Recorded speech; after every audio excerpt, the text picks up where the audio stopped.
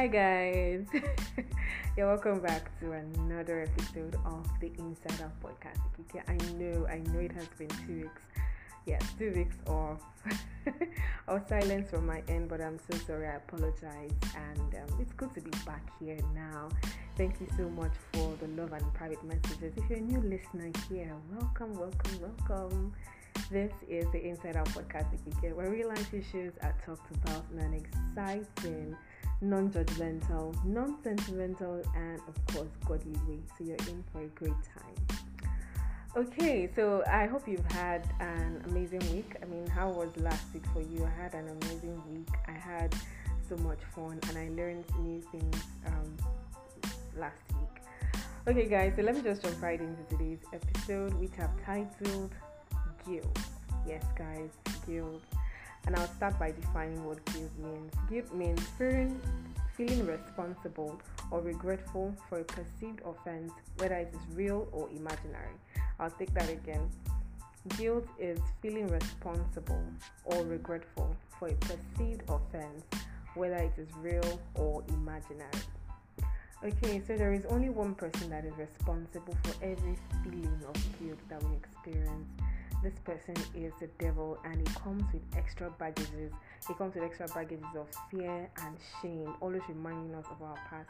And by extra baggage, I mean, when you do things like when you go for events, or you go to a place where you buy one and get one free. So when you start feeling guilty, when the devil starts making you feel guilty, it also brings fear and shame. It reminds us of the past, because it knows you cannot control the past. So it keeps replaying those sins, it keeps replaying your mistakes right in front of you. And the Bible verse that comes to mind when I talk about guilt and the mission of the devil is John 10 verse 10. I'll just paraphrase. It says that the devil has come to steal, kill, and to destroy. So he steals your peace by bringing guilt. He gives you fear by bringing out your past mistakes and things you've done in the past. The mistakes you've made, the abortions, the lies, the murder. And some people don't understand that you don't just kill people physically by poisoning them or by shooting them. Sometimes you kill people with the words of your mouth. You're talking to somebody else, you're gossiping about somebody, saying things that they did not do. That is called killing people. It is also murder. You're committing murder with your mouth. It could also be that the devil is trying to remind you of the things you've done in the past, like procrastination that you've done in the past that had made you miss good opportunities. So the devil keeps reminding you that, if you did not procrastinate 2 weeks ago, you'd have gotten a better job. If you did not procrastinate while in school, you'd have gotten a better grade and all of that. So the devil keeps reminding you of your past mistakes, of the opportunities you've missed in the past, of the lies you've told, of the things you've stolen. That's what he does. He has come to steal, kill, and to destroy. So moving forward, how do we overcome guilt? I'm going to share a personal story before the end of this episode, but let me just share a few things that I've practiced that has worked for me on how to overcome guilt. It is a continuous process actually, so it's not a one-off thing. It's something that you have to keep practicing over and over and over again. Number one is accept the love of Christ. I cannot say this enough. I cannot overemphasize the fact that God loves you so much. God loves you so much, and the only way, and He has proven that by sending His Son to die, to pay the price, to redeem us from all form of guilt and shame and fear. And also in John 10 verse 10, the second part of it says that He has come to give life, and life in abundance.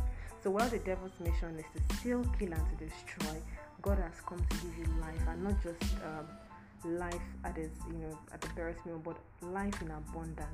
It means that you have abundance of joy to wipe away every guilt of the past. You have peace, you have love, the love of God flowing through you.